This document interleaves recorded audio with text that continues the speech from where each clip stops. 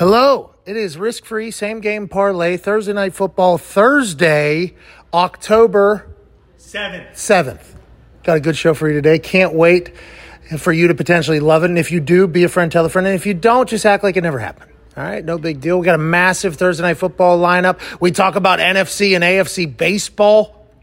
I mean, let's have a goddamn show, shall we, Ty? Let's get to this thing. Thursday Night Football matchup that we have been waiting for some time. An NFC West clash in Seattle. My risk-free same-game parlay for this game will be coming out in the coming moments. This is the week that we will take millions and millions of dollars from FanDuel together in a risk-free option in which you have to opt in, but once you do so, a $10 bet will probably turn into up over 140. Whoa! We had the official council have an official vote, and the majority voted. It was not a clean sweep. I will say there was a little bit of contention, but the majority of the council did vote, and we got this same game parlay figured out this morning. I believe both offenses are going to do well. I believe both quarterbacks are going to do well. I believe, with that being said, you also got to think about the Seattle Seahawks run game against the Los Angeles Rams defense, who is good, but against the run, stats say not that fantastic. They could move to 3-point favorites in Seattle. There's a lot to chat about. I think the Rams are going to win tonight, but we will have to talk about all of that as these hours unfold. No AJ Hawk today, but we have some incredible guests. AJ's at a black tie affair, hoity-toity, high fluting around somewhere, shaking hands, kissing babies, doing what he has to do, what seems to be every other day at this. Yeah, per usual. Yeah. We need somebody doing that type of stuff, though, because we ain't ever going to be those types of people. Sure. No, that makes sense. You know, because we have a show every single day. Have a job. But when AJ shows up, it is a joy. It is a presence. It is a state of mind that we will not be able to find today because AJ won't be here. He's at an event. We will miss him. We have Justin Tucker joining us in about 10 minutes from now. We'll chit-chat with him about his Monday Night Football matchup coming up against the Colts, who are hot. Yeah. Very hot. Getting it going. Not that the Ravens aren't, or this guy isn't. 50 for 50 in his last 50 field goals in fourth quarter. Is that good? I think like 27 of them, maybe more than 40 yards. I forget. I just saw the incredible graphic that Dirty put together for us. Drawn to the game here in the office has been quite a weapon. There's a graphic that we have about Justin Tucker's stats. Yeah, here we go. 50 straight field goals made in the fourth quarter or overtime. 21 of it, 27. God, because the seven's right below it. Yeah. Come on, dude. 21 of 50 have been from 40-plus yards, 7 of 50 from 50-plus. Never missed a kick in the final minute of regulation, 18 for 18 or whatever, 16 for 16. 66-yard game winner and new NFL record, longest field goal in NFL history. Fucking robot of a man. Not too shabby. That's wild. Can't wait to chat with him in about 10 minutes. We'll ask him, do you have feelings? Okay. Do you have emotions? Mm-hmm. Are you just a stone cold killer at all times? He has obviously a beautiful family, but I don't know how he goes about flipping that switch and just never seeming to be off. Can't wait to chat with him. In that same game, he kicked a 66-yarder. He actually missed one earlier, and it was alarming to me. I was like, what the fuck just happened? In a dome. I thought he was sick. I thought something was wrong. And then at the end of that game, he kicked the longest field goal in the history of the NFL. No big deal. Of course, because he never misses. Ian Rapoport will join us for a wrap-up of the week. I remembered to text him this morning. That's awesome. Last week, I had forgot. This week, we're back on track. Ian Rapoport, host of the weekly wrap-up with Rap Sheet and Friends. Hell yeah. We would be the Friends because his original podcast, Rap Sheet and Friends, got canceled because we do believe the and Friends had a little bit of a disagreement with Rap Sheet. That's right. Dished him. And the NFL put him on hiatus, and they're never going to deem it to return. Yeah. No way. And then Jeff Saturday will join us in the third hour. What? Yeah, plus your phone calls, 1-833-4-MAC-FEE on the 5-Hour Energy phone line. Can't wait to chat with you about your thoughts about our same-game parlay, the big-time game tonight in the NFL, and anything about our guests. Tone Diggs is here, the host of Hammer Down, which went undefeated last night. Clean sweep in the Mega Bowl by the Hammer Down. first 5, your bet. Mitt said, I'm only watching the first inning, had a run scored in there. Gumpy had one overall. I mean, you guys are hot. You have been in baseball this entire season. Now that baseball is more on the forefront for 2 days because the Mega Bowls that take place. First, the AFC Baseball Mega Bowl, where we learned that the Boston Red Sox will move along because the New York Yankees stink at baseball. Hell yeah. Then in the NFC Baseball Mega Bowl last night, we learned that the Dodgers will go on in a thrilling ending. Yeah. Oh, yeah. The Mega Bowl lived up to its hype. One game will decide whether or not you get to continue after 162 have already been played. This one 9-inning set for extra innings if we need it. This one game will determine whether or not your season was a failure or a success. This one game, Mega Bowl, will decide whether or not your season, which is already too long, is extended, or your season that has been so damn long is over and you get to go fishing. Ooh. One game gets to decide all those things. What will Legacy made? And last night, bottom of the 9th, huh? Yeah. After Max got pulled way too early. As I was watching, I'm like, hey, let the big dog eat out there. Yeah. What are we talking about? This is the Mega Bowl. What are we pulling Max out in the 4th inning? What are we doing after the 4th inning, right? Why are we pulling Max out? 4 and 3rd, yeah. Yeah, and then all the things start happening, and the Cards are doing their thing. They're playing baseball. I'm like, holy shit, these teams are really showing out here for the Mega Bowl. This is electrifying baseball. And then the bottom of the 9th,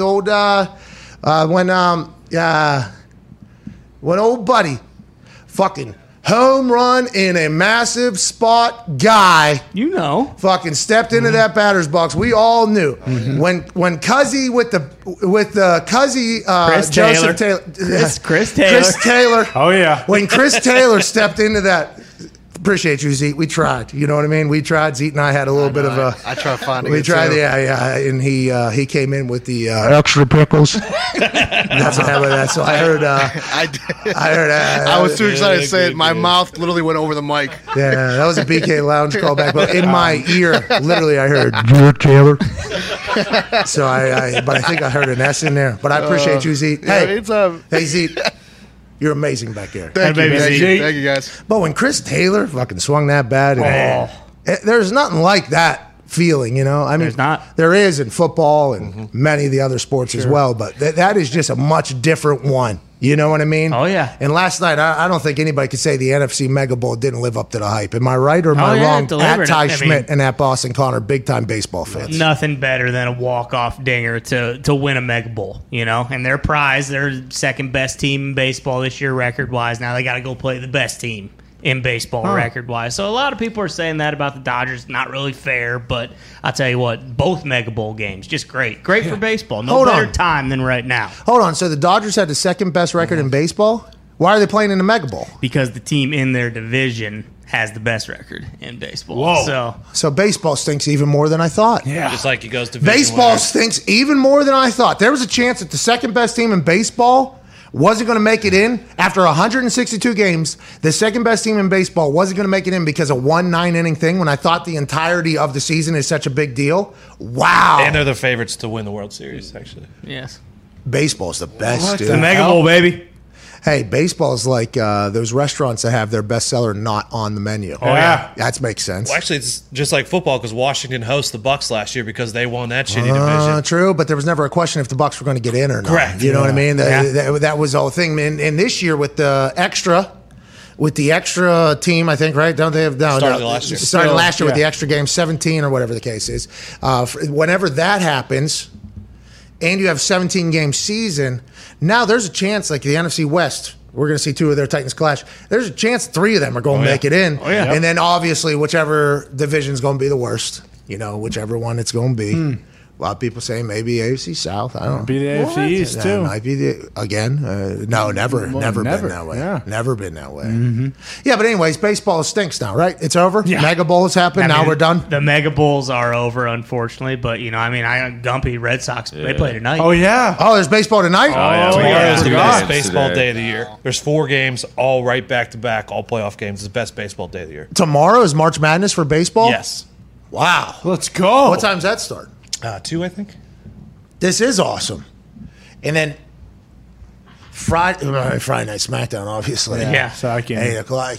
That game's done. Whatever baseball teams are playing against that. Dodgers and Giants, they stink. See you later, Second best TBS. record in baseball versus the best record in baseball. I mean, that's a pretty big game. But they stink or whatever the case is. No one's gonna watch. When's Joe Buck start calling every game? FS1 has a game tomorrow or tonight. FS1 has both games tonight. So Is that Joe then, or is that somebody else? You would think it would be. Because remember, they always have that graphic where Joe's flying around. All right, Joe's doing Thursdays, Joe's doing baseball, Joe's doing Sunday. Come aboard the Buck plane. You know what I mean? And it's always very, very impressive. But that's whenever I'm reminded, like, oh, these games matter because Joe Buck's calling them. Is that just the World Series? And how many divisions? How many rounds do it until we get to that? Well, we're in the divisional round right now. And then the championship round. And then the World Series. Okay. But I think Adam Amin might be calling one of those games as well. I know Let's go. Yeah, he's got a couple high-profile baseball games this year, so he might be part of that package. Congrats to Adam Amin, by the way. Hard-earned. Does Great Buck guy. have the football game tonight? Yeah. Oh, yeah, he's probably. Yeah, he probably has Rams Seahawks. Yeah. Let's go. Yeah, he has Ramsey. But I'm talking about whenever he starts calling baseball, that's when I know it matters. Oh, well, whenever the Sox are playing, aside from tonight, is when Buck's calling baseball again. Oh, you're talking about World Series. Yeah, well, or Saturday night. Just because we got a game tonight, take a day off, then the Sox are right back at it. And these are best of fives in the divisional round. Smart, by the way. This is an intelligent move. Did basketball do this as well? No. They're best of 7 all the way through. They used to, then they changed it. It used to be first round was 5 games, then they changed it to 7 a few years back. And that's just because, and this is real in the NBA, I think players know this as well. The NBA playoffs are always on national television. Always. And they are so long. They're a season in of themselves. That is what people remember as the NBA is just the playoffs. Like if you lose in the first round of the playoffs, I think the idiot fans, myself included, would be like, yeah, bad year for. I mean, we only saw them for 5 games or whatever. They were out there because those are so long. Baseball acknowledging that the game is incredibly long already. People are having tough time staying awake through these entire baseball games. What are we going to do? Shorten it down to 5. That's smart. That's good baseball. That is very, very smart. I like what they do. You would think the NBA was going to go back to the 5 games just because. Come on. No, they want more, by the way. Oh, yeah. Remember, they want more because that's when the only time most people watch is the playoffs. Yeah. Same with That's when all the superstars are there. That's right. Speaking of superstars, here's a guy who has become an absolute household name and a legend with his right leg. Ooh. Yeah, he used to be down in the Hook'em country. I got a chance to see him at a college football camp, and he was bombing balls and swagged out. And I said, I love this guy. He has always had a massive leg now. It is inked in history that he has the longest field goal in the history of the NFL at 66 yards. Ladies and gentlemen, the Baltimore Ravens kicker, All-Pro, Justin Tucker. What's up, dude? What's up, Pat? Hey, what an intro, man. Thanks for having me. Hey, you deserve it. Is that your actual locker, and is it always that clean? Is that real right there? No, absolutely not. So, like, our media relations guys have this whole studio set up. So, I mean, we got, like, we got Lamar Jackson's fake jersey. We got my fake jersey. We got Marlon. Hey, shout out. No, we got actually a pretty sweet setup in here, but definitely not my real locker. My real locker is quite messy. I know where everything is, but if somebody else came in trying to find anything, it would be a mess. Bingo. I mean, look at my desk. I mean, this is probably worse than your locker if I had to guess. It's fine. Yeah, but I know where everything's at, Tuck, all right? And when AJ Hawk comes in here, he ruins it, demolishes it. That's neither here nor there. Let's talk about you having your own locker and the media set up as a kicker, especially at this stage with how great you are. Harbaugh, in the press conference after the game, said something along the lines of, when you got Lamar Jackson and you got Justin Tucker, like these are decisions you make or something like that. Something along the lines of when he was talking about his star players, the kicker got announced. And I think everybody is completely okay with that because of how impressive you have been. I just want to let you know, congrats on fucking changing the game. Yeah. All right. That's real. Hey, congrats on that. It's always love for the brand, man. And we're lucky here in Baltimore to have a head coach, John Harbaugh, with a special teams background who appreciates that, the guys who swing their leg around and match foot to leather, they can change games and they can be important. At the exact same time, I do understand that my role is limited compared to the real superstars like the Lamar Jacksons and the Marlon Humphreys and the Tyus Bowsers and everybody else with the fake lockers in the media studio. But no, man, we're really just having a great time right now. We're enjoying the ride. We're building some momentum right now, and it's exciting to be a part of. Yeah, and I understand you acknowledge the fact that you only have a certain amount of plays in a game, right? That is something you have to, which people don't realize. That means if you're doing good, cool, you could potentially cool off. But if you're doing bad, you just have to sit and wait for your opportunity to make up for it. And I know it's a couple weeks removed from it, but that miss early in that against Detroit, I don't know if you saw it. I actually tweeted, I thought you were potentially hurt. I thought something was happening. Then you had to sit on that for a bit. That doesn't happen to you often. Was there anything that happened in that miss? Because I thought you were potentially going to go on IR, because that is not what the machine Justin Tucker does. As much as I'd like to emulate a jugs machine out there, the reality is that if you play long enough, you're gonna miss one or two here or there. I'd say, yeah. It just so happened to be I found out after the fact. It just so happened to be my first miss indoors in my NFL career. So it only took me 10 years. So I feel halfway decent about that, and I feel better about it because I got a chance to make up for it at the end of the game. But yeah, you're totally right, man. If you have a bad ball and you do have a limited number of opportunities to begin with, just sitting with that energy for however long, it can be terrible. But that's just part of it, and it. It's just one of those things you just got to adapt and overcome, and not get too too high with the stuff that goes well, and not get too low when it doesn't. So, just to be able to bounce back, so to speak, from an early struggle in that game, and then go on and make the rest of our kicks. That's definitely I say it's part of it, but it is it's rewarding at the same time. Yeah, it's amazing, especially whenever allegedly the longest you went in warm-ups was 65, which is hysterical, by the way, that you're still going from 65 in every warm-up. I love that. Keep it fucking going. You have to. You got to test the range, and I love that you peppered in allegedly into that. Very, very well done. Little Easter egg. Well, I wanted to let people know that. I don't know if you were saying that was all you had or whatever, and you found an extra yard and a half or whatever, but I've seen you just demolish footballs. But in games, so much has to go right for it to go through. And I think that is why it's so impressive that you hit from 66. That has to be a pure, perfect stroke. And the ability to adjust and have the little kickoff step on there, it's unbelievable what you did out there, dude. Legit. Yeah, man. I appreciate you saying all that, man. And it's cool to hear somebody else dive into the nuance of how to get a ball to travel as far as we were able to. And I emphasize we, Nick Moore, by the way, his first game-winning field goal snap. Hey, here we go, Nick. Here we go, Nick. Perfect strike. 12 o'clock laces. Sam Cook is Sam Cook. He just nails as always. And then we joke about it, but the ball can just sit up there for forever, and the ball could kick itself. Now, when you're 66 yards away, you got to find a little bit. You got to dig a little bit deeper to find just a little bit something to get the ball to go. The kickoff approach, or the modified kickoff approach with the swing where I land on my kicking foot and not my plant with the skip that. A lot of you see a lot of kickers execute. All of them. That's something that has kind of been in the back of my mind for a little over a year. I was just messing around on field 3 in practice, on a cooler day, maybe like last year, and when the weather starts to shift and it starts getting colder, the ball just simply doesn't go as far. It's less elastic. The air is just different.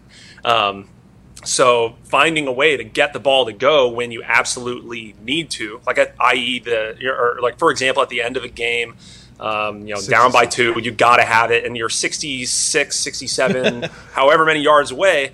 It's kind of a toss-up between are you going to throw a ball into the end zone, or are you going to let me just lay away into one? And if I'm being sent out there, it's for the express reason of making the kick. It's because they believe I can do it.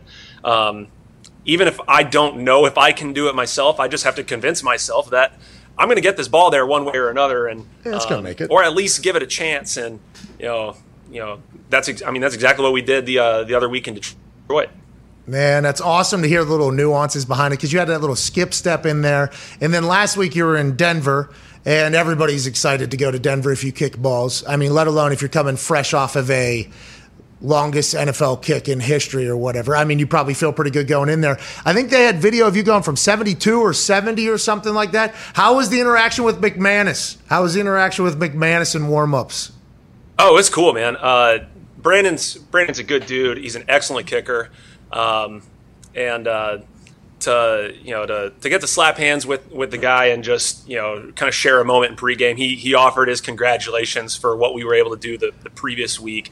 And I just said to him, listen, man, it could have been any of us. There's a handful of guys out there that have the ability to launch the ball. And sometimes it is right place, right time.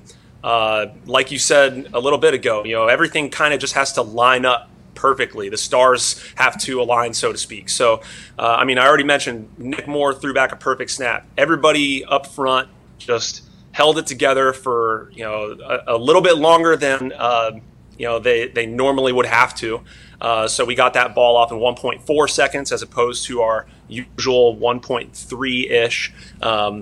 Sam puts down a perfect spot, and then I'm just able to lay away into the ball. But there are a handful of guys that have the ability to make a kick from that distance. It's just a matter of I happen to be in the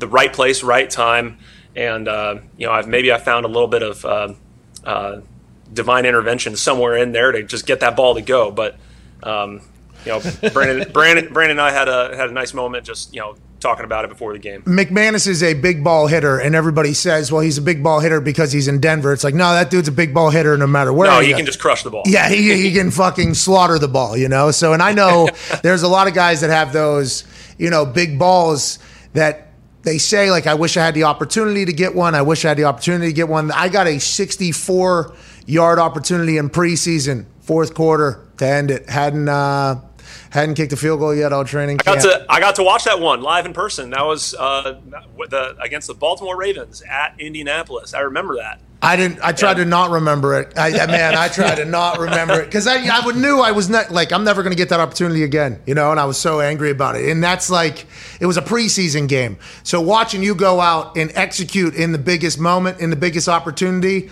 like is cool. And that leads me to this next question, right? And it's nice that you have acknowledged that other people could hit from there. And I think Vinatieri has said like there's a lot of kickers that could have made the kicks that I have made or whatever, the conference championship games, the Super Bowl games, but he just so happened to have those opportunities and he came through on them, right? Like that's the thing. Like everybody could make those kicks. Will you when the time comes? Maybe, but when you get your opportunity, do you go through it?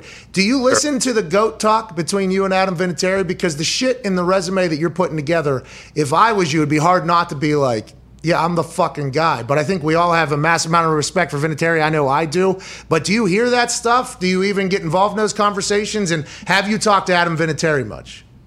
Sure, you hear it. You're somewhat aware. But I also don't really care. Like, I'm just I'm along for the ride, man. I'm trying to be present. I'm trying to enjoy each and every moment with my teammates, with my friends, with my coaches. Oh, yeah, I like that. And then be here now, yeah. There's that's for everybody else out there to concern themselves with. I don't really care. What I will say is that Vin has the greatest resume. He had the greatest career that any specialist has ever had. And like you mentioned, like anybody could have made those massive kicks that he made time and time again. How many guys out there have the ability to just the ability to do it? Yeah. Many. But there are a very select few people that are blessed with the mind that that Adam has, and I'd like to think I have that as well. But it's also something that isn't just it's not just some God-given gift. It's something that you do have to work at and and it's something you have to embrace. I don't know if I'm making sense at this point. No, but you are. Yeah, it's just the guy is so accomplished for the reason for so many reasons. The biggest ones are he's an amazing athlete, and what's between his ears is absolutely special. Justin, isn't that something that I think has only really recently come into full conversation? Because you and I mean, you longer than me, obviously 10 years in the NFL, also in college at Texas. You see a lot of guys that could be great football players. Like, oh my God, fast and everybody, great hands. For whatever reason, in between their ears, they just couldn't figure it out. The brain separates the average from good and the good from the great and then the great from the elite. And there's just levels to that thing. And what you're referring to is something that I've talked about is whenever we went out for a game winner or a big kick with Adam Vinatieri, the first time I went out there, I remember it like it was yesterday, because normally I would be the one trying to keep it loose. I'm just the caddy out there. Hey, this is what we're going to do. Let's go ahead and do this thing. Let's keep it moving. We went out there for like a game tie or a game winner. I forget what it was.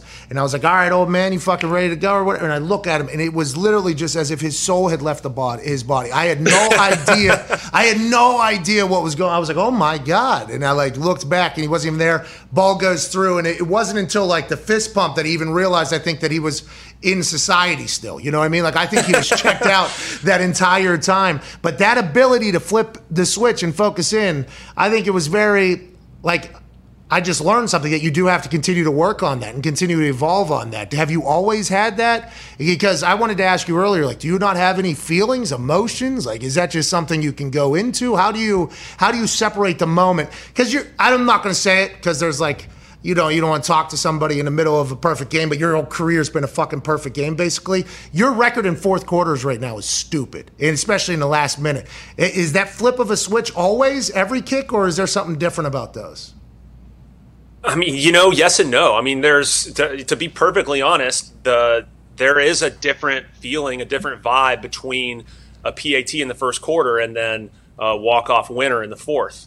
And you mentioned emotions and feelings and thoughts. I don't think that it's quite that you have to compartmentalize or ignore them and then put them away.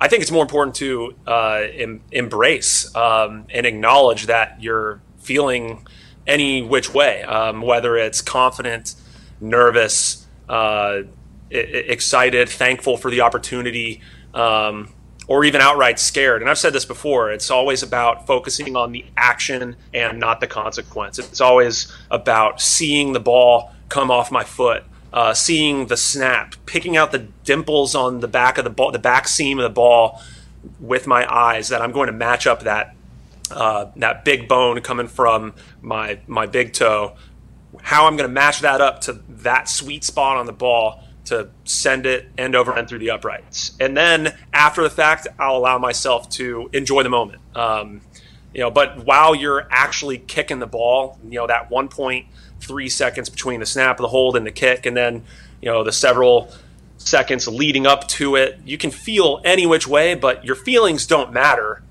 unless you let them negatively. I just have, been working on, that's been part of, I would say, my evolution from, from being a decent kicker in college to a good kicker early in my career to, as consistent as we are now. I think the difference lies in, like every little detail. And, we talk about all the technical stuff that happens, on the field and with your body athletically, but then there's also, I think Brandon McManus even said it last week, or somewhat. Oh no, McManus! Oh, no. McManus about it's 90% mental, and then the other 10% is mental. We actually got it. You broke up a little bit, then we heard the quote. 90% of it's mental, and then the other 10% of it's mental as well. Yeah, exactly. Gosh, can we do something about the Wi-Fi? No, they got too many fake lockers around there. You know what I mean? It's hurting the conversation, but you crushed it here, man, and you crushed it on the field. So incredibly proud. The boys have a couple questions for you. Is that all right? Absolutely, yeah. I got just a couple more minutes, and then I got to run out onto the field. So, yeah, let's fire when ready. Nah, go do practice. Yeah. Important. Hey, actually, playing the Colts. We got a couple more. All right, No, I'm joking. Get back to practice. We appreciate you so much for taking some time. Thank you for allowing us a little bit of insight on why you are, how successful you are. It's unbelievable to hear, actually. Thank you so much. Ladies and gentlemen, kicker for the Baltimore Ravens, Super Bowl champion, All-Pro, Justin Tucker. Yeah, Justin! Now that the world's opening back up, so many new thrills are on the horizon. Okay. And whether you've been in a relationship for years or just getting started, we're excited to get back out there and meet new people. Hell yeah. When the moment comes, let's not come too quick. Oh, here we go. That is not what they had in their copy. Okay. They should. That was, I think they're going in a different direction, so let's go back a sentence or two. Okay. When the moment comes, you want to be ready. That's true. Yeah. With Roman, you can get a free online evaluation and ongoing care for erectile dysfunction, all from the comfort and privacy of your home. Once you take care of that, though, you get the Roman swipes, and guess what? Lasts a long time. Banging it. Yeah, it's Pete Alonso at the at the home run derby. That's right. Dingers.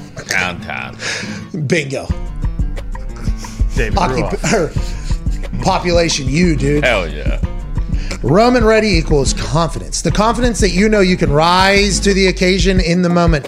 We're looking at the Summer of Love 2021 version, and Roman wants to make sure you can participate in your way. Whether that be as a single person or a couple who would still rather stay in with each other, a U.S. licensed healthcare professional will work with you to find the best treatment plan. If medication is appropriate, it ships to you for free with 2-day shipping. Okay. Ooh. That's huge. Free? The shipping's free. Wow. I believe, not the medication. Free No. 2-day shipping. Yeah. Go to GetRoman.com/McAfee today, and if you're prescribed, you can get 50% off your first month of ED treatment. Okay. That's GETROMAN.com/MCAFEE. And if you're prescribed, you can get 50% off your first month of erectile dysfunction treatment. Make sure you're ready to have confidence and control this summer. Roman ready.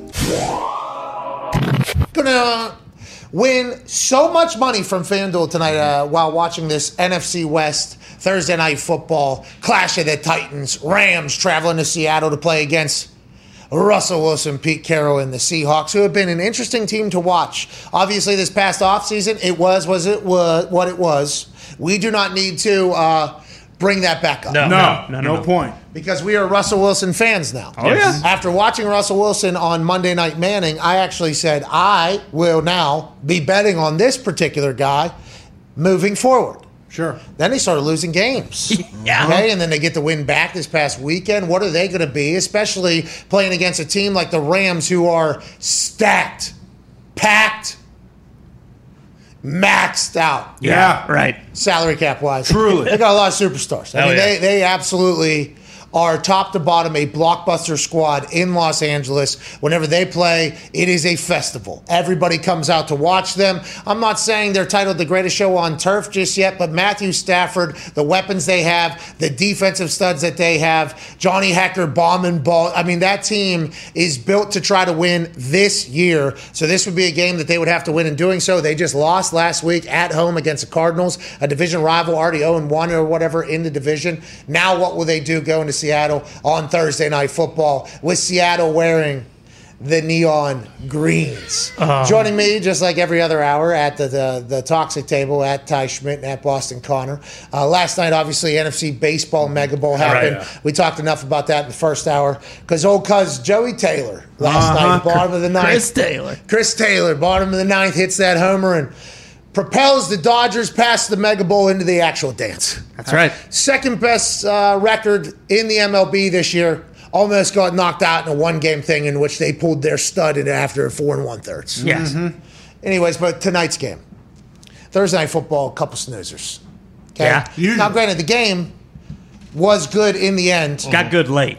got good late, but the buildup is like, okay, these teams, who cares? Yeah. Tonight, two teams that we all expect to potentially go on a run, especially out of that NFC West, that might have three teams that make the playoffs if they can't cannibalize each other enough to kind of make this whole thing happen.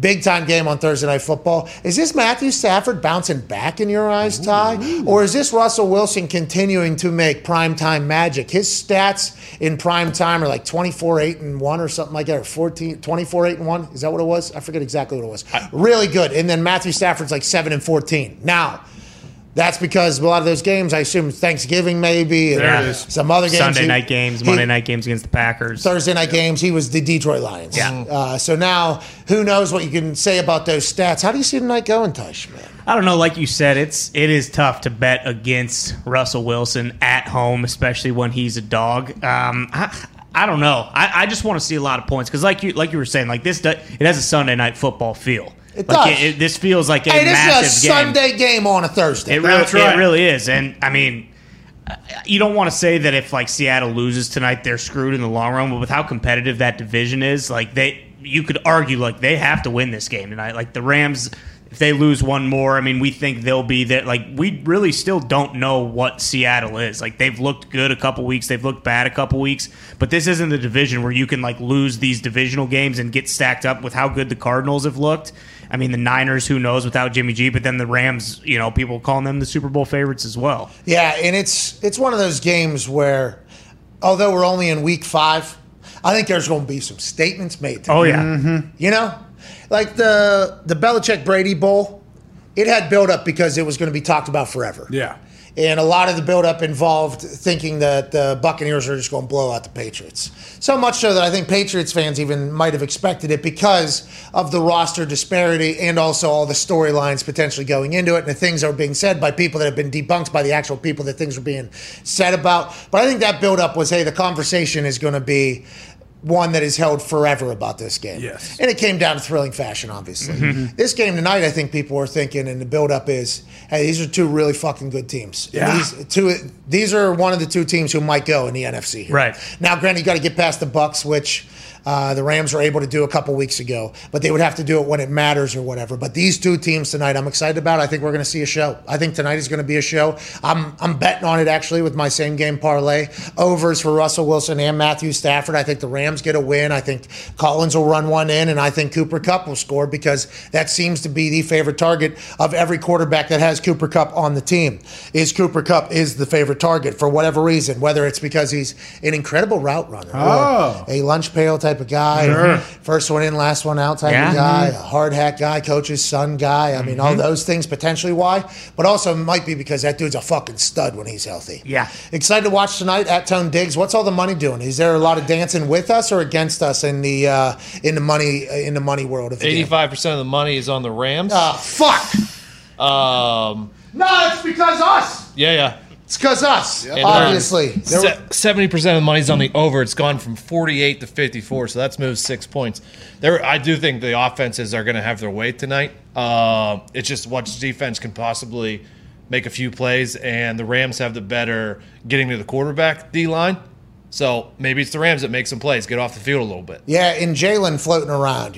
Russell Wilson was able to display his incredible intelligence on Monday Night Manning that first week in the fourth quarter when he and Peyton, I don't want to say they were jousting, but almost they were having a conversation amongst each other about what they're looking for. Now, Eli was also there, and I assume Eli knows it as well, but I think there's different levels to the amount of how much you can break down a defense. Russell Wilson, whether he wanted to or not, what I got out of that conversation with the Mannings was, this motherfucker is high football IQ. Oh, yeah. And I don't know if we have chose not to look at that because I think a lot of the plays you see him running around and just kind of extending and making things up and everything like that. So to listen to him speak in a way that I'm not saying I know shit about fuck because I don't know shit about fuck. But I just think whenever I start hearing that stuff, my respect level for him grew mightily, I think, after listening to him chat about football. And I assume that's potentially what the Gruden football quarterback camp was supposed to be for Russell Wilson. None of us watched it, though. No. We should have watched it. We watched Monday Night Manning. That's on us. Right. Russell Wilson's a stud, as is Matthew Stafford. Joining us now to wrap up all the weekly stories and tell us about what could potentially be going on tonight that might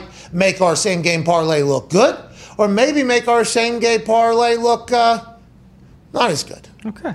Joining us now, former host of Rap Sheet and Friends. That show was canceled by the NFL Network. We are not happy about that. You will find this man as a senior insider for the NFL Network and NFL.com in the weekly wrap-up with Rap Sheet and Friends host, ladies and gentlemen, Ian Rapoport.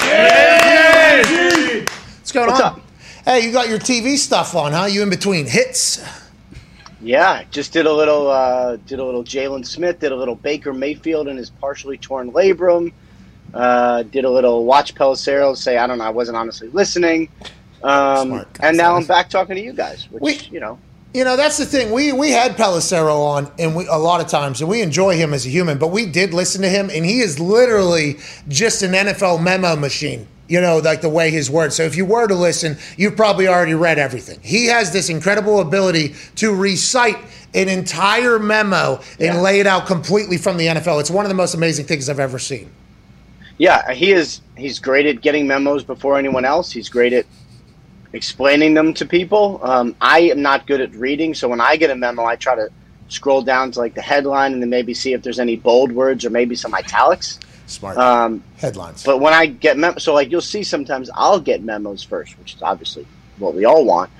And I'll just have like a big headline on it because I can't read all of that. It's just you read it, Yeah, and then you screenshot the memo and send it all out there completely. Right. And I think Pelissero... Yeah, you guys read it yourself. Yeah, hey, listen, you take this for what you think it is. Pelissero's saying this is what it actually is. Yeah. I am an advanced reader. He is unbelievable at that. We appreciate your entire team. Let's talk about some things. Even though you're a bad reader, you must have read the Baker Mayfield Instagram post. What's that all about? Is that because he's playing hurt? Are people saying he's not playing good? Is it because the rush game's so good? I didn't understand where that was coming from Baker. Hold on, let me see it.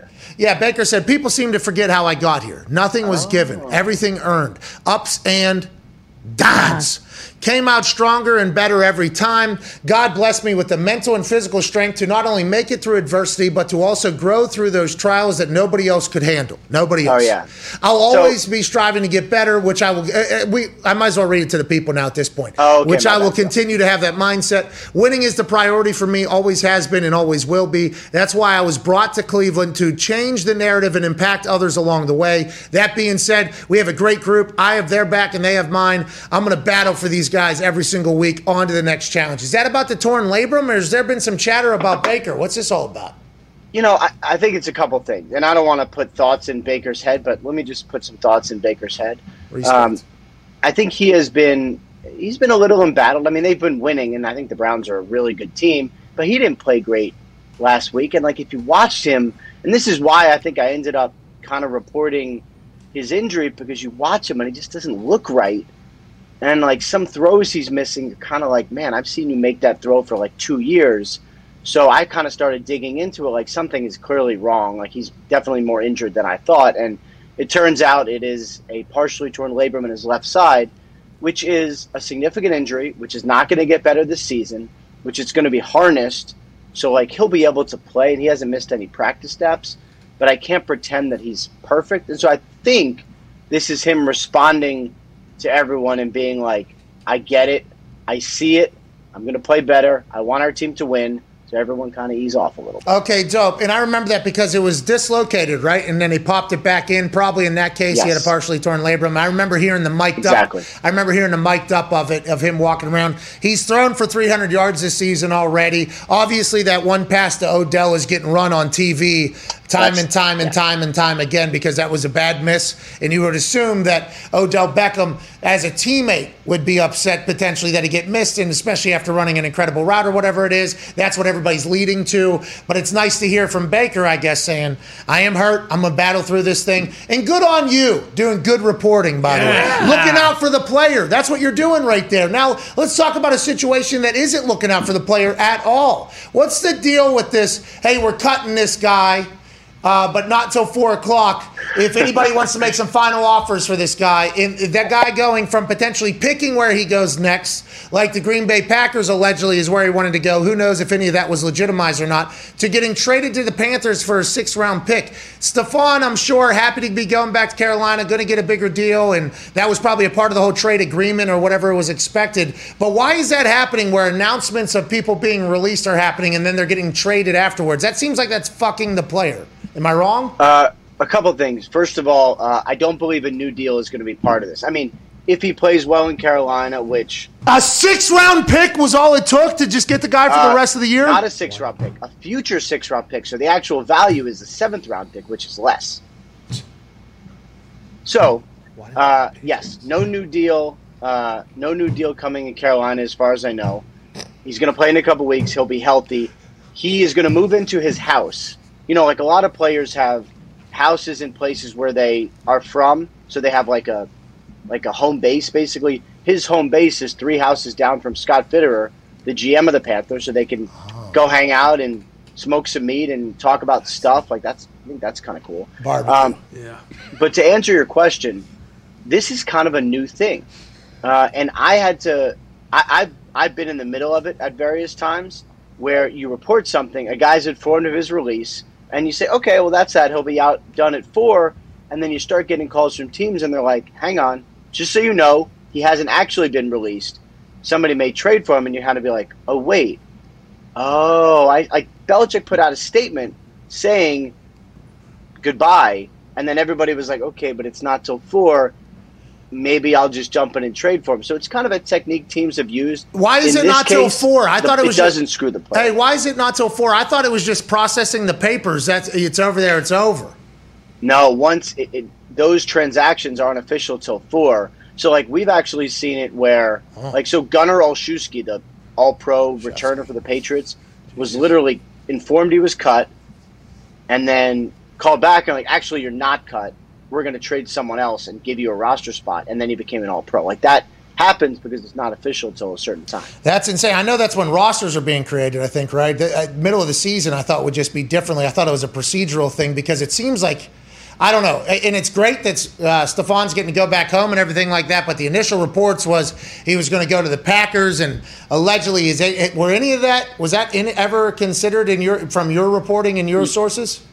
Yes. I know he liked the Panthers a lot, and they have maintained interest in him. Like, they were one of the teams that discussed maybe trading for him earlier. I know the Packers he liked a lot. The problem is, it's a $7 million salary. It hits the cap all at once. The Packers just really didn't have room.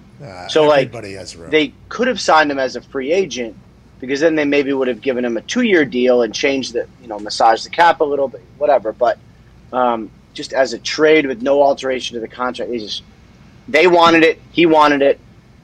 But I think he wanted the Panthers too, and he seems very happy. Okay, good news. He will not be able to come back until after the physically unable to perform list designation of 6 weeks is finished because they traded his contract as opposed to creating a new one. So he won't be back until week 7, which is 2 weeks from now. Let's talk about tonight's game. What are you hearing? How do we feel? Is this healthy rosters going into Seattle? The boys are going to have questions, obviously, but I just need to know if my same game parlay sounds as good now as it does after you give us a little breakdown on what people are expecting to do this evening.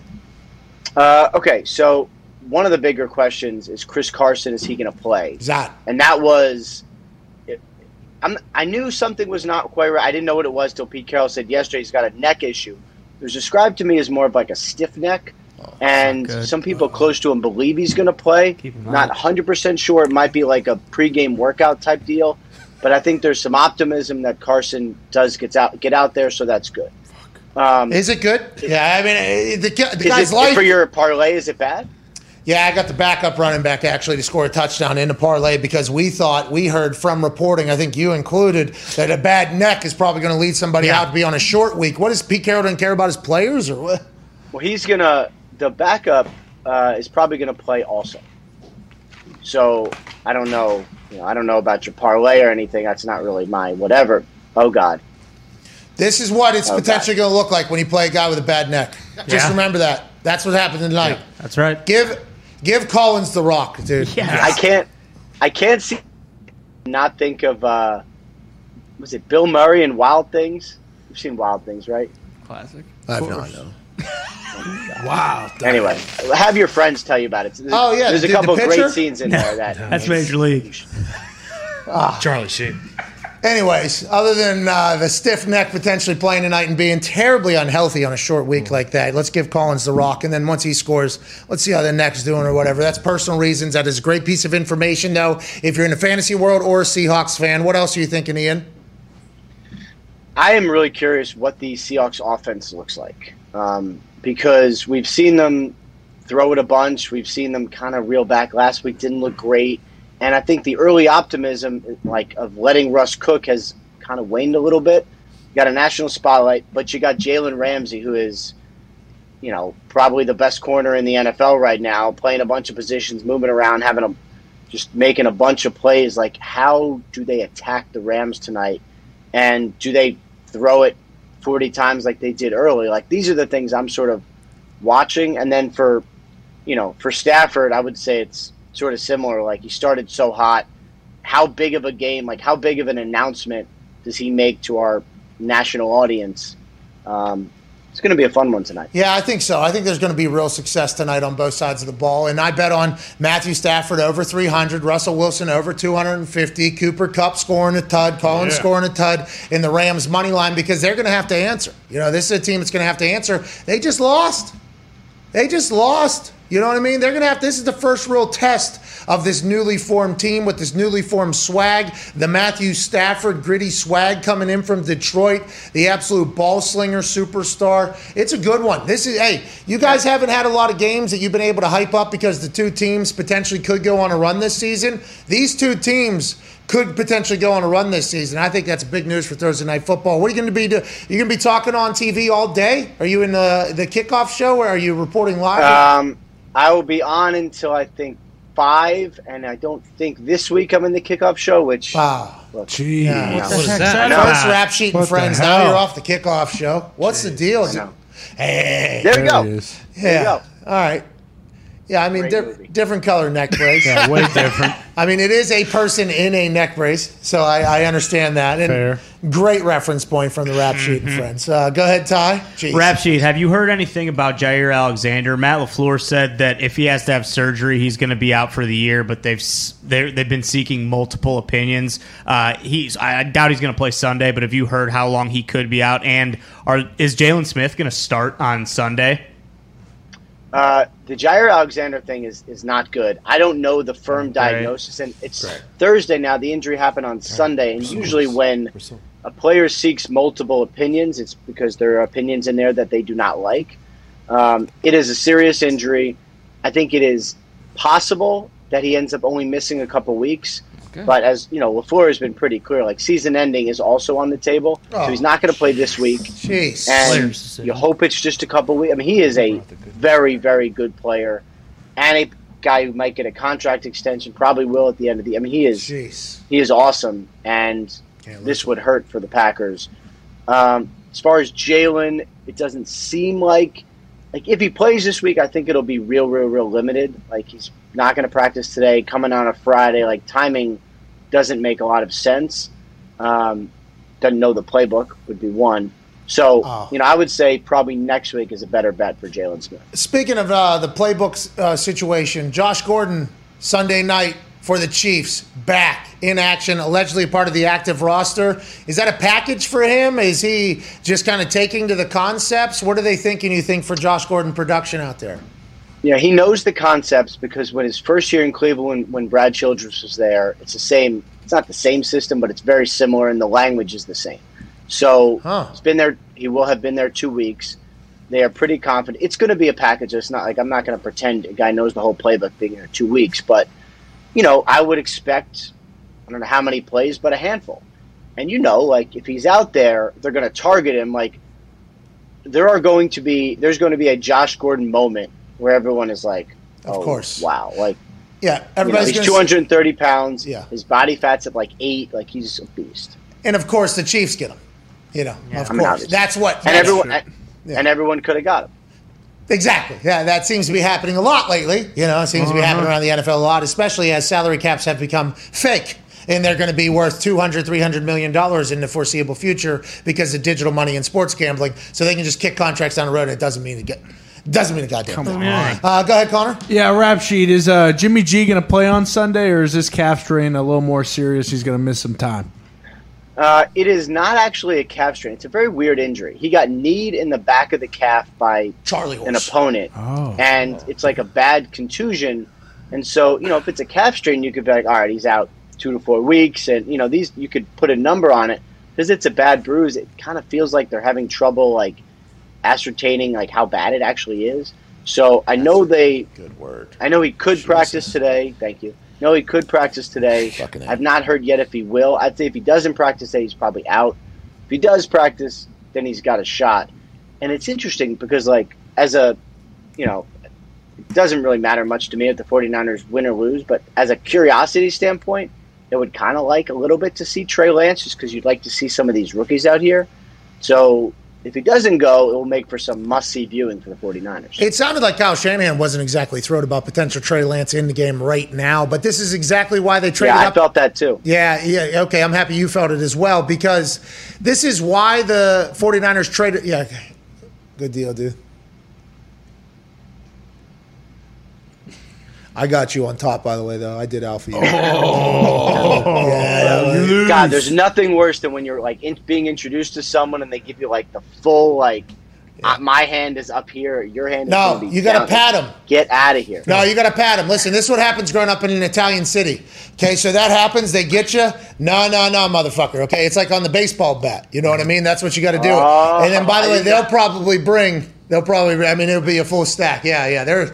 Those are moments you got to win. You have to win those moments early if you want to do that entire thing. But anyways, isn't this why they drafted Trey Lance and gave away a part of the future? Because whenever Jimmy got hurt, their team was bad. That's kind of what Lynch and Shanahan said. He said, when Jimmy's in, we play good, we win. But he's been hurt 2 out of the 3 years we got him here. That's why we had to come get another quarterback. And then whenever I heard Shanahan speak the same way you did, I was fascinated. I was like, is this too early? Does he not know the offense yet? What does Shanahan think? Or maybe it was just he was miserable because they lost, and that's why he sounded the way he sounded. Well, I think, you heard a similar vibe from the Bears for Justin Fields, and obviously the first game for Fields was a struggle. Tough. I think there obviously is some nerves about putting a rookie out there who's not quite ready, and it looks bad, and he gets hit, and I like Fields, I'm sure doesn't care and probably has already forgotten it, and he's very mentally ready, I would say. But you don't know that everyone's going to be like that. So if Lance is not quite ready and they haven't completely retooled things for him and he goes out and struggles, I think people are a little nervous what happens next. I think that's why you kind of hear the trepidation in some coaches' voices. COVID Cowboy, Tone Diggs. Hey, Ian, so Ben had a pec injury before, and now he's wobbling out to his press conferences with a hip, I believe. And Mike Tomlin said earlier this week, the only thing flexible about Ben's game, or not flexible about Ben's game, is his mobility. Is he just sitting duck back there right now? Is he going to continue to play? What's going on there? I'm not sure if this is good news or bad news, but weirdly it felt to me like a little bit of good news. Like if he's got a hip injury, this could get better, right? Like he could do treatment, he could work on it. Hey, he said it's black and blue. It's disgusting. We're all going through stuff, but if you were to see this, you would say, hey, that's fucking worse than what I'm going through. It's basically what he said. He said that thing is nasty. Gross. Yeah. Yeah, no, I don't know. I will definitely take his word for it. But it would explain things if he was even more injured than we thought, because the other answer is he's just kind of getting older and going the wrong way. And I think the Steelers are still in on him. They're still believing him. They're still confident. But, last week was rough, man. And the offense has struggled. You said Ben Roethlisberger stinks? Is that what you just said? Ian, you work for no. NFL. You can't say that. You work at the NFL Network. You cannot say. I don't believe I said that at all. You did. A little bit. You insinuated. A little bit. Unbelievable, dude. Yeah, he did. A little bit. He did say he was happy to hear that he was injured, not that he just stunk, though. It's kind of what he said. So you were starting to lean into maybe he is not just playing good football. Then whenever you heard, okay, he is hurt in the pec, in the hip, it was like, okay, there had to be something, just like you did for Baker Mayfield. That's why you are such a great insider, and we appreciate every time you come by. Last question here. I have to ask about it because it does feel like this is probably going to be the last time we get to chat about it. I assume this is going to be put in the rear view. The Urban Chop House situation with Urban Meyer. How is that thing going? Have all the reports that we've heard this week been true? Have they been kind of blown out of proportion? Is he getting, I don't want to say, is there a chance he doesn't make it the rest of the season? Was that conversation happening? How do you feel about that whole situation as a whole? And this is something we have echoed, and I assume you have asked other coaches around the NFL as well, once seeing us all talk about it. A head coach not flying with his team was absurd. I've never heard that before. I've never heard of that before in my life, ever. And I think a lot of people, that was where the big question was, plus with them failing, and then obviously the embarrassing moment. What's going on down there? What is it? I've never heard of it where a coach didn't fly home with the team. Maybe it's happened. It's not always, we probably wouldn't have known had we not seen all the other stuff in the video. Bingo. So maybe it's happened, but I just can't. I've never heard of it. I did not, from what I know, I do not believe his job was in jeopardy. Okay. I know there were some very serious conversations with owner Shad Khan. There were several of them on that day, which was a Tuesday, right? I think that was a Tuesday. And so some harsh words, a very public rebuke in the form of a statement, which, again, I've never really seen that before. Like an owner coming out and saying the coach has to re-earn our trust. That was all new. I just don't believe his job was in jeopardy. And we'll see where it goes from here. He was the guy who was supposed to come in and fix it. They're 0-4, and then we've spent more time talking about what's the name of the place? Urban's Chop House. It was originally reported on the internet that it was Urban's Pint Bar or his whiskey club, but this is actually the Urban Chop House, allegedly, from what I've been told. Are there multiple? Oh, yeah. Urban's a commercial real estate restaurateur around there. He's a businessman. You know what I'm talking about? I'm nope. Not going to say anything. What do you know? What do you know? But anyway, I would say, aside from the report that made it seem like he was about to lose his job, I think it's all been in the proper context because, this is real. And I know people say, it's optics, but leadership is optics. This is the team watching the coach, right? So, I don't think it's over by any means at all.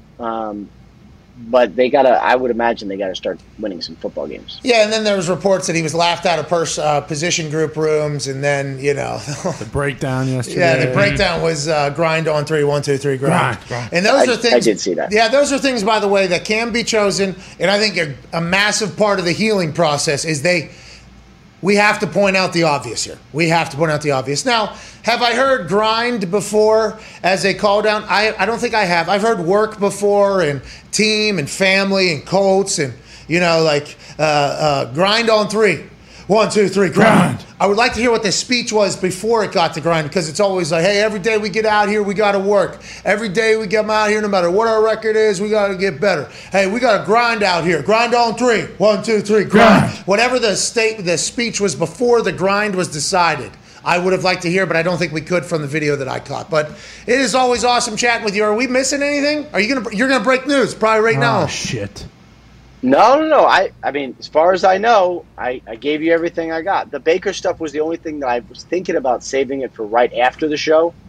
But I decided to put it out this morning just because. Yeah, but we also educated you on his post, it seemed like. Yeah. That's true. I don't follow him. Maybe I should start following him. Fucking biased journalism. I follow a lot of people. I keep the list slim. Hey, by the way, you followed me within the last couple weeks, and I have followed you back. But that was a very nice move of you. That was a very nice move of you. It was a standoff. It was this moment, by the way. It was this moment between us, and I appreciate you allowing me the pleasure of being followed by you. That's huge. Yeah, you're welcome. I thought you deserved it. It's been a while. I obviously had to kind of earn the whatever, but I felt you deserved it, and I'm really happy to kind of give you that. Well, I want to let you know, I didn't really view it as that real. I was just waiting for you to follow me, and then I was going to follow you back. I mean, there was times where I checked. This motherfucker's still not, huh? All right. Well, the best one is when people will follow and unfollow because then it pops up, and you're like, this guy wasn't Oh, I see what he's doing. He's trying to get me to follow him, and I'll be like, nope. Oh, you think people are out there courting you, unfollowing you, and following you? Hey, let me go ahead and get a little rap sheet out there. You think that's what they're doing to you? Oh, interesting news from the Falcons, actually. Here we go. This is what we live for. Not for me. No, they announced Calvin Ridley will not make the trip due to a personal matter, so he's out on Sunday. Wow. No, not good for the Falcons. I hope everything's okay, by the way. Hope everything's okay in his life. This is a big deal to miss a game. There's only 17 of them, especially for the Falcons this year, so this has to be a big deal, obviously. Hope everything's okay, but that's a 9:30 start. We're going to miss one of the superstars in that game that, doesn't have a lot of them. Jets. Who knows? That's a bummer. Together a little streak here. Are you going to London? Why don't they send you to London? I don't know. I've been once. It was amazing. London, from what I can tell, welcomed me. The food is kind of, whatever, but everything else is good. I would love to go. All right, ladies and gentlemen, senior NFL insider at NFL Network and NFL.com, host of the canceled show Rap Sheet and Friends, now the host of the weekly wrap-up with Rap Sheet and Friends. Ladies and gentlemen, Ian Rapoport. Thank you, buddy. Thank you, Rap Sheet. Thank you, Rap Sheet. Joining us now is a man who is a multiple-time Pro Bowler, a Super Bowl champion, a teammate of mine, and also the guy who I believe, it should be talked about more, is allegedly responsible for one of the CBAs getting done. Ooh. Yeah, one of the smartest persons I've ever been around, especially in a football locker room, out of North Carolina, center, number 63, Jeff Saturday. Yeah, Jeff! What's up, dude? What is up, bro?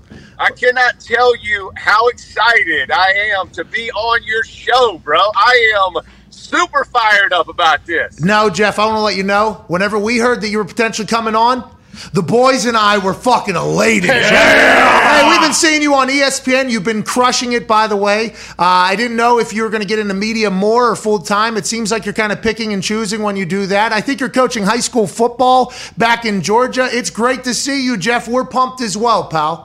I appreciate it. Yeah, man, got a lot going. I enjoy the ESPN gig, but they are awesome with my schedule. So to your point, I'm not on all the time, but I'm on enough just to let people know my opinion and try to stir the world a little bit. You know what I'm saying? Have you enjoyed that? Have you enjoyed the media thing? And are you also still coaching back in Georgia? Is that a conflict of interest, or do you feel like your team actually enjoys when you get in there and stir the pot on ESPN?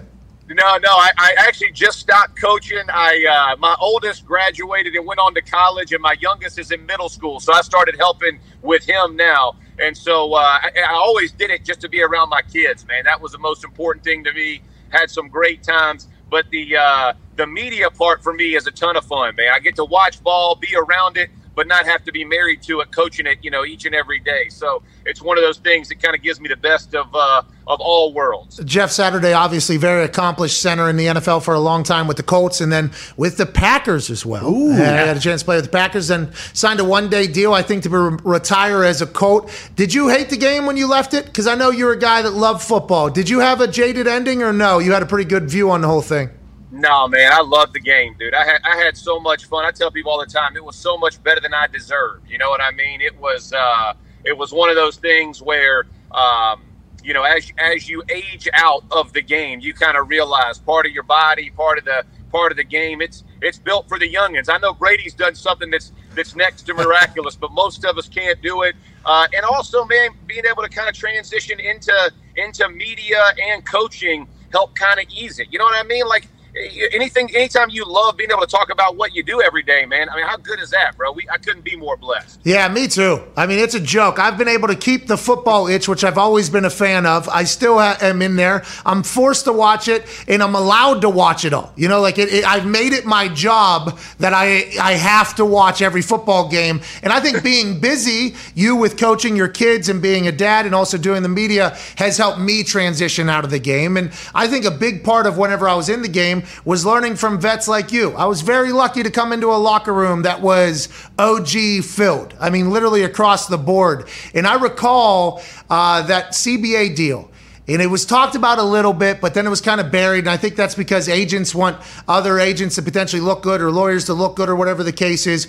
With being in the NFLPA so in-depthly and being a part of that CBA agreement, and then now you see there's another one that happens. I think tomorrow the executive director thing is up for a vote maybe potentially. Right. How much of that, I hate the NFLPA. Okay, and it's because of situations that I've had with them where I'm like, this is not what I should be giving my money to. There's a lot of ex-players, though, that don't like the NFLPA. How much of that is just all political bullshit that you can't really get a lot done? And how did you navigate those waters to be such a pivotal part of that entire CBA getting finished? Yeah, I will tell you, it's a lot tougher than people imagine, right? Like when you walk in, everybody's like, oh, well, all the players think this and you should do that. It don't work like that. And you and I know, being in the locker room, man, to get all 53 and then add the practice squad guys on, the 60-plus guys every time to all think alike is very difficult. And then you think about how short careers are. The truth is most guys are trying to worry about them and their stuff, right? And so when you're trying to negotiate 10 years and what the expectations of the future revenue is going to be, there ain't nothing easy about it. But I will say I learned so much, man. I learned so much about business, about people. You know what I mean? Like you really learn what dudes are really about. You know what I mean? Like what they're really about, not what they say they're about, but like when they call you privately after meetings, like that's when you really know. So I did, man. I'm proud of the work we did. Is it perfect? Absolutely not. But that I think we got the most for our guys. I really do, man. I think they continue to try to build on it, but ain't nothing perfect, dude. And when you get people, people can screw up all kinds of stuff, and it happens from time to time. But bro, I learned a whole lot about people and about business doing that. Yeah, I could imagine. You're talking to some of the most successful billionaires on earth in the biggest league on earth and their lawyers. Before I continue to ask you about that, who's the dog in the back? Hey, it's a good-looking dog back here. I got Pandora, and that's George, and they're sitting back. I just dropped my youngest off at they got a game here in a little bit, so they like to ride with me. Getting a little field, run a little bit. So this is their time to shine. Is Pandora because of Avatar? No, she's adopted. That was her name. We adopted her. She was a rescue, and that was on her cage going to get her, bro. And she has been. We've had her almost 11 years now. She's been fantastic. Dogs are the absolute best. I'm excited to see yours riding alongside of you. And we're talking to Jeff Saturday. And I want to close up that CBA conversation because it is so impressive that you as a player did this, by the way. And especially now with what I'm learning with business and how things actually go, potentially behind the scenes and who's saying what and what inevitably ends up happening are two very different things sometimes. When did you decide to do that? Was there a chance that you thought there was going to be no season? Like it was going to be a standoff and that's why you got involved and the deal happened? Yeah, no, absolutely. We were negotiating actually in New York, and as we were having this conversation, we were actually about to sign the deal. And I felt like, the owners had kind of put something before us, and we were kind of working really to help them get the deal done. You know what I mean? Like we had kind of stirred ourselves into let's try to get this going. I remember sitting in the room, and Mawai and those guys had walked upstairs. And I'm looking at it. I'm looking at Drew and some other guys. I'm like, man, we can't do this. Like, we got to go up there. And so we went up, said, hey, man, we're going to stop this thing. Ultimately, they locked us out at that moment. But it was the best decision we made, man, because we made a bunch of gains, especially from a player health and safety perspective. Financially, you've seen it. Like it's turned out pretty freaking good, right, for everybody. So can it get better? Yeah. But, man, we made a lot of really good decisions. But that's you kind of get in that position where you got 1,200 guys calling you, telling you, hey, man, I need to get the deal done, but it wasn't the right time, and we made the right call. Yeah, I think so, too. And now let's talk about some football because so impressed by you business-wise, behind the scenes, and getting a chance to watch you operate in the locker room and everything was cool, except for, the little bit of kicker remarks you make every once in a while. You got to do what you got to do. But Jeff, being a teammate of yours was really cool. I mean, watching you think and execute was awesome, and I think now is the time we have to talk about some football because that is something you're an expert in. Whenever we watch this game tonight, Jeff, and I don't know if you ever crossed paths with Aaron Donald, I don't know what the years were, but every time he's on TV, he is spotlighted, right? And it's interesting because he's a D lineman. He used to be an interior D lineman. Now they're kind of moving him around everywhere, I think, because of how explosive he is. But why is that attention on Aaron Donald? What does he do that maybe some other defensive linemen don't do? Why is he the Greek god, it seems like, of football players right now? Because that is an overwhelming agreement by all the good football minds that I know. They say this guy's the guy. Why is that? Yeah, he has every facet of his game is good, and then he has the great portions, right? Like when you look at the way he can anchor down against the run, it's good. When you see how he can split the gap in the run, it's great. When you see how he can pass rush from an outside three technique, it's great. When you see him get interiorly and get matched up one-on-one, it's above. It's like astronomical what he can do. So when you look at every phase of his game, he's kind of the complete guy. And the truth is, man, is his size. I know everybody talks about like that he's undersized, but his leverage point of being a shorter player, it makes him a nightmare for guys, man. I'm like, he's under you. His hat placement, his leverage, he's under you, and he has the quickest hips of any D lineman that I've seen play, man. Like he can turn that edge faster than any other guy. That's what differentiates him, man. Is that he's got the goods, and then you tack on the want to. And again, you remember it from our locker rooms. You have the try hard guys, right? Yeah. Well, he's got all the tools,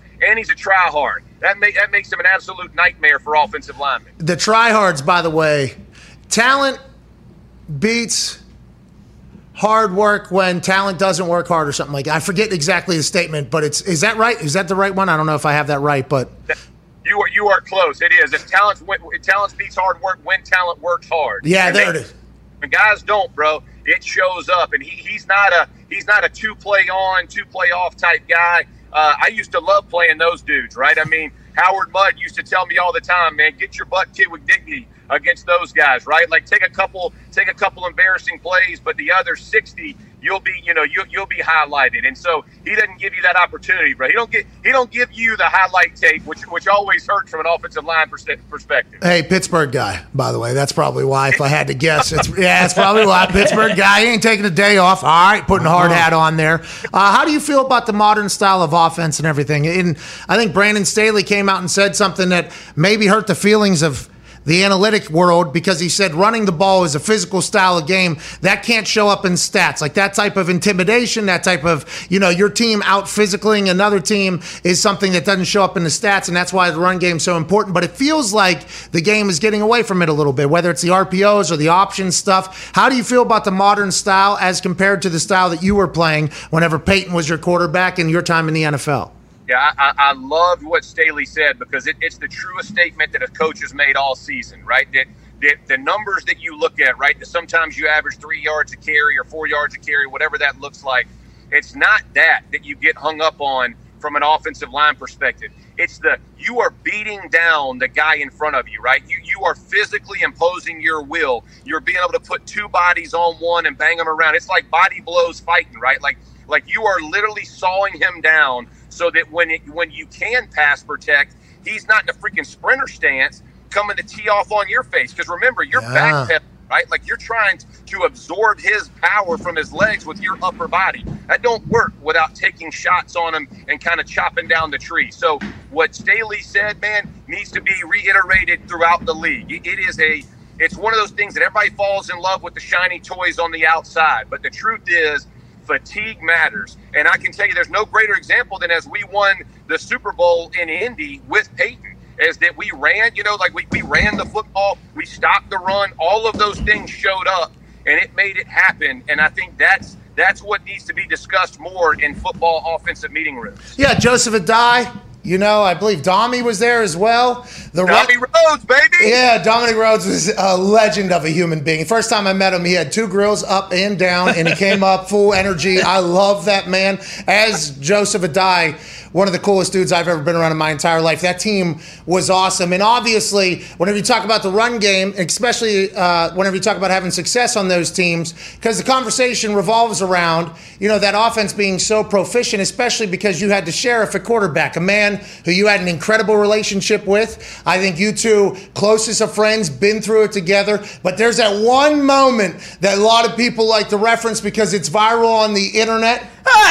Just block, Jeff. Yeah, that whole sideline interaction. How often did that happen? And how quickly after that did you guys say, okay, we just got caught both mic'd up in a terrible situation? You know what I mean? How often did that happen?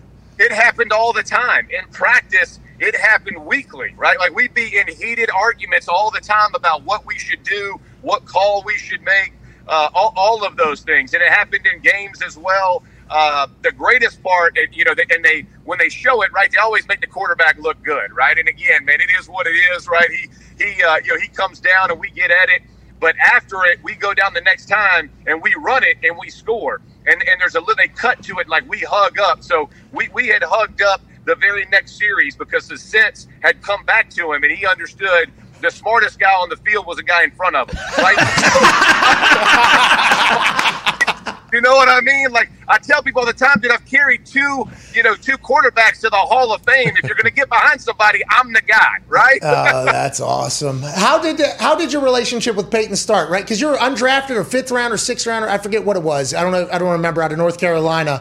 But then you somehow, because that's a big decision by Peyton, and Peyton is a guy who makes decisions, by the way, especially who's going to be his center. And I wasn't there for it, obviously. I was at the tail end of it. But a lot of people said, like, hey, Peyton, like, I don't want to say handpicked Jeff, but it was like, hey, Jeff's my guy almost. What was that relationship like at the beginning? And were you undrafted? I forget the whole story. Yeah, I was undrafted, and I actually played guard my first year with the Colts. I started a couple games at left guard when Steve McKinney went down with an emergency appendectomy, and then I rotated over at right guard. And but Peyton and I began to kind of work in. Howard Mudd gave me some cuts at the center position, and then we battled it out my second year. Larry Moore, who was a starting center, and man, it just fits my personality, right? I like to talk. I like to kind of boss people around and tell people where to go. I'm not scared to make a mistake. So all those things kind of fit, man. And Peyton's one of those guys, and you know it, and I do. Like, he wants accountability, and he wants somebody to kind of come back at him. And I was never afraid to go back at him and be like, hey, bro, this ain't right, or this isn't. And that relationship, man, when it started way back in 2000, you know, he always had my back, man. It wasn't always perfect, but, brother, we may get after each other, but we knew at the end of the day we were both working to be the best. And I think that's how the best relationships are forged, man. Accountability to each other and understanding, man, when we screw it up, own it, and must move on. I think getting a chance to be around guys like you and Peyton in my rookie year in the NFL, seeing the interactions and then getting a chance to experience some of like Peyton's life, your life, and everything like that, that taught me so much going forward that like some of the most competitive people who are in some very powerful positions, they want to be talked to just like how you would talk to your friends if they were fucking up, basically. Like that is, I think, what I learned the most carrying into the business world. So anytime there's somebody of power potentially that walks through a room, there is zero sense of fear because I'm like, hey, this person is exactly like I am probably, and how a lot of people I'm friends with, they just want to be talked to, and if they're wrong, they want to hear it too. Like they would like to hear it and then fix it, but if they're not wrong and you tell them they're wrong, now you're in fucking trouble. Now, you know, that is when it becomes a whole situation there. I was very lucky to be a part of your team. Go ahead, Ty. Jeff, how much different was it when you did go to the Packers for those last couple of years after you'd been in the same locker room, you know, for your entire career? Was it easy to kind of transition because you had so much success and you were a vet at that point, or how much different was that process? No, bro, it sucked, man. I'm not going to lie to you, man. It was tough. I came from a locker room, and McAfee can speak to this as well, bro. Like players drove it. You know what I mean? Like, yes. Like I didn't need the general manager or the head coach to go to a guy and be like, hey, man, you ain't doing your job. Like, that's what we did, you know? So if one of my guards wasn't playing well or tackle, I would be the guy to go to him and say, hey, man, you got to pick it up or they're going to replace you. And when I went to Green Bay, it was a coach-dominated team. Aaron was just kind of cutting his teeth, and so McCarthy had his thumb on everything, man. Coaches broke it down all the time. Coaches would say, and I had some great teammates, man. Josh Sitton, TJ Lang, Balaga was there. Like, I mean, I had some good dudes, but it was like coaches wanted to run everything, and that did not fit my personality. Like, I didn't want to hear from a guy who wasn't suiting up with me, bro. Like if you ain't out there, I really don't want to hear. I want you to coach me. I'm all for you coaching me hard. You can mother F me all you want, bro. You can tell me anything you want. But by God, realize I'm out there. So you better arm me to go do my thing and get the guys around me ready to go. And I just never felt that. And that's why it wasn't a good fit for me. I am not a guy who, wants to kind of, relinquish my authority and the experience I had to some guy who's coaching. That just wasn't my speed. Hey, very fascinating, because everybody just assumes, well, that coach is, the smartest guy in football. You listen to what he says. It's like, well, Jeff, pretty fucking good too. Yeah. Shouldn't we potentially think about that? And that was that locker room. Gary Brackett in the linebacker room. That was who I got to work with in the individual drills. People were going to Gary to ask the questions, not going to Murph. Although I love Murph, but it's like, hey, Gary, how are we going to play this whole thing? The tight end room. Dallas Clark was the guy. Reggie was the guy in the wide receiver room. I mean, it was just one. Joseph Adai was the guy in the running back. It was very much like, hey, we're in this thing together. That's why when I started hearing about the Aaron Rodgers shit as I continue to grow up, I'm like, what are we talking about that Aaron doesn't have any say in who his wide receivers are? I was I was actually mind blown. Like, how is that even something? Because when Andrew came into the building, all I wanted Andrew to do was like, hey, you need to start being a little bit more of like an asshole. Like, I wasn't the right person to tell him that, but that was very obviously the thing. Like, hey, Andrew, you can pick who your center is. You can pick who your wide receiver is. This is what you should do. You getting a chance to see how it was in Green Bay, that I assume that is kind of just stuck how it's always been, is this is how it goes. You can see how a guy like Aaron, who is one of the greatest football minds of all time, alongside the other greats up there in the Mount Rushmore world, having a little bit more say would just make sense. But some people just can't do it, Jeff. Some people can't turn. And listen, and Aaron wanted it. I mean, you know what I mean? Like, when we were there, we would be in walkthroughs, and I remember getting play calls, and just seeing, like, the countenance on his face, and you just knew. It was like, he don't want to run this play, right? Like this isn't what he wants. And you know, he was a good teammate. He didn't want to cause a fuss or do whatever at the time. So he kind of let it play. And I'm sure they had their meetings behind closed doors. But even when you got on the field, man, I can remember just watching and thinking to myself, man, like this isn't how it goes, right? Like, this isn't how you empower a guy to lead. And you and I both know, man, like, when you run out of that tunnel, that dude who's throwing that rock, he's got to be your guy. Like he can be quiet, he can be what, but he's got to be the guy that everybody in the building believes in. And it astounded me that it wasn't like that, and it made it not fun, man. It's not fun when I got to look to a coach for everything as opposed to looking to a dude who I know can carry us to a Super Bowl. Yeah, it's unbelievable. I was mind blown, mystified by it, as I assume you were, and I'm happy to hear this from you, by the way, because it makes me feel like I wasn't as insane for, I don't want to say overreacting, but being like, what the fuck how does the guy who especially is a Mount Rushmore guy now, so you're just assuming this coach is smarter than Aaron Rodgers is? I guess that makes sense in high school and college, like, you know more football IQ, but who knows more than that dude about Lambeau, Green Bay, success, everything? I don't know why you wouldn't want his opinion, you know? Like, I don't know why that wouldn't be a case, but I guess old dog, new tricks. Go ahead, Connor. Yeah, Jeff, I might be misremembering this, but I believe AJ once mentioned that there was either a day of during training camp where there was full pads and you guys were hitting each other and you said, you know what, I'm good, I'll see you guys in 2 weeks.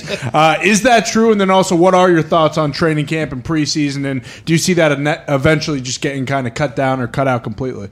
Yeah, I think I was in year 14, and we're going down there, bro, and we were like they got us doing freaking 9-on-7 for about 40 minutes, and I was there, and I was like, when I was in Indy, I'd do about 6 minutes and 9-on-7, and I'm jogging down with Peyton, and he and I are doing, we're doing some drill work for some 7-on-7, and my world, I was down there in the trenches thinking, what did I get myself into, bro? Like, what? Like, hey, man, like, I'm 14 years in. I'm 37 years old. I can't get the hell beat out of my body like this in practice. I was like, I'm about to see you guys come when it counts. I was like, this right here, I ain't long for this, bro. I used to tell myself, hey, man, let's slow it down, bro. They can practice you. They can't make you practice hard. Like, it's sometimes govern this thing down a little bit. Let's use a little common sense. We're all going to be together in 7 days. But no, AJ, he knows it, bro. And listen, McCarthy and I had some dust-ups, bro. I'm not a full-on company man, bro. We'll have some, we pass some words from time to time as well. So just all part of it. Yeah, I guess it's all part of it, especially now that I hear how you view the coaches over there, them also making you do 9-on-7. Fuck, these dudes have no idea. You guys are probably great, but there has to be some conversations to be had here. That's amazing. Last question here. We can't thank you enough for your time and Pandora's time and... Jordan? George. Classic, George. George and Pandora back there having a good time down there in North Carolina, down there in Georgia. I mean, go ahead, Tone. Jeff, a lot of young offensive linemen seem to be playing now. Some doing well, some not doing so well. How long were you into the league before you actually felt comfortable and in yourself being in the NFL and going up against these guys? Midway through my second year, I knew. Because like I said, I didn't start all my games as a rookie. I started a couple games, played a lot of special teams, and then kind of moved in. There we go. Midway through my second year, man, I was like, you know what? I got this, bro. Like, I'm gonna work and continue to get better. But I know what I have is good enough on Sundays. And so I think there's probably 16 games. Like, once you kind of play a season, you kind of figure it out a little bit. But it definitely takes time. And the speed of the game, listen, at every level you go up, the defense is what separates it, right? Like offensive football stays pretty consistent. You add in, you sprinkle in, you do some stuff, but man, defenses, them dudes get paid a lot of money and they're really freaking good, right? So I think that's the level that you have to get yourself up for, is adapting to, because you may play a guy who starts on Sunday, you may play one of those guys a year in college, maybe one, right? And so it's a difficult thing to get accustomed to when you see how they, how good they all are and how smart they all are on the defensive side of the ball. How about you had Albert Haynesworth, right? Whenever he was balling, right? When he was with Tennessee, before he went and got his $100 million or whatever. I mean, who else? Vince Wilfork, was he running too? Whenever we were playing, we had Wilfork, we had Haynesworth, man, we had Jamal Williams out there in Charger land. We had the dudes. We had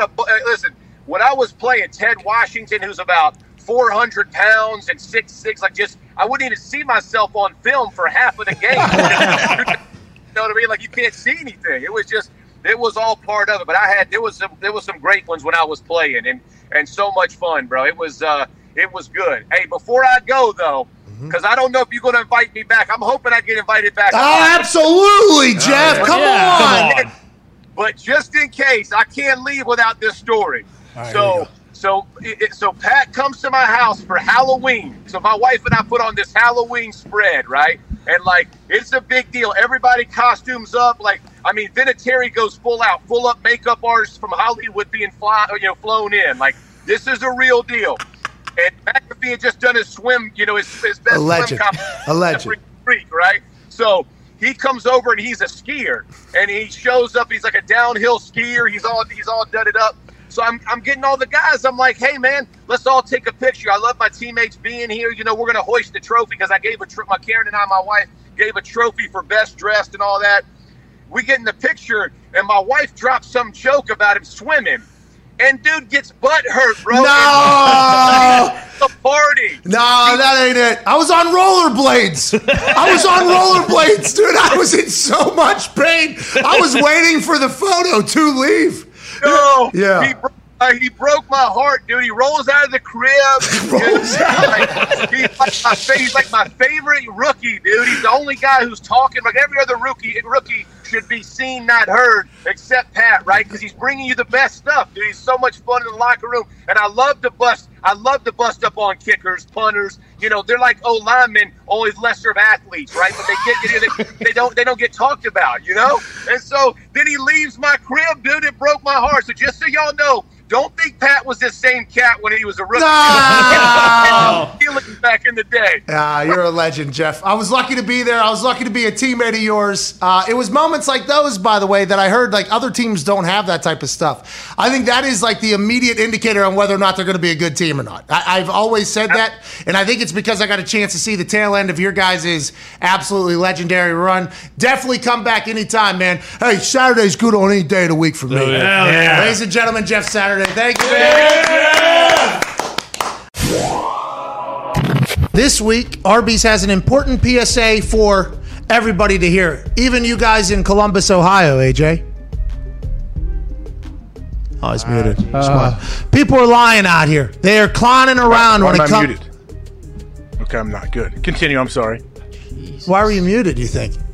I don't know. You talked to Zeke, right? Or Nick. Eddie? Yeah, it's Nick. This guy. No wonder you're muted, dude. Why'd you? Oh, because of what he just said? Sick of his shit. Yeah. All right. Hey, you do what you got to do, but back to the PSA that does matter. Yeah. Even you stooges in Columbus, Ohio need to hear this. People are lying out here. They're clowning around when it comes to rib sandwiches. Oh. At Arby's, you don't have to worry about getting a restructured patty into the shape of a rib. Okay. No. At Arby's, you feast on their new, real, country-style rib sandwich. Smoked low and slow for at least 8 hours.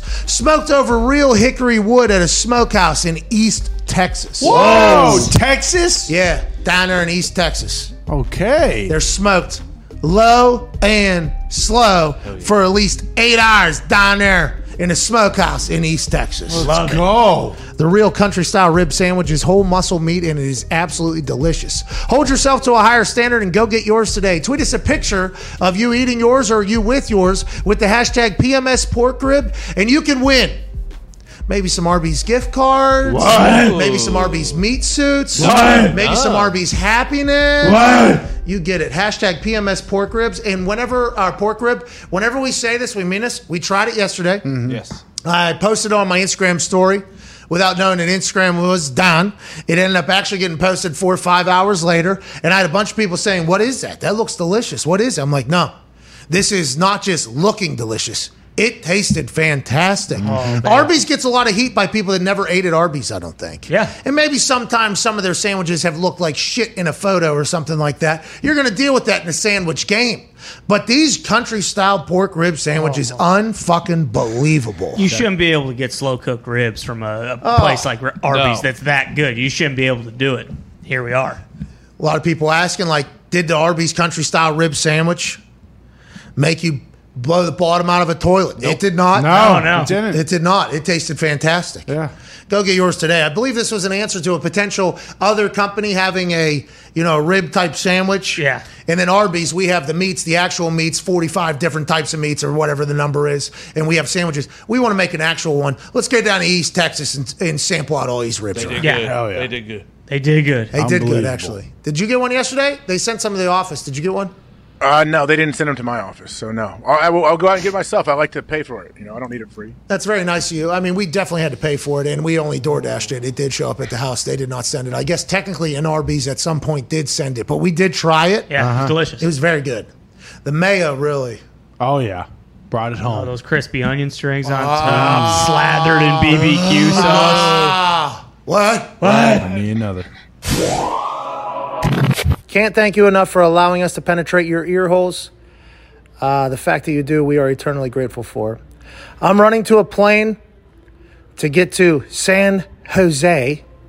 Tomorrow's show, I'll be live from there. AJ Hawk will be in studio.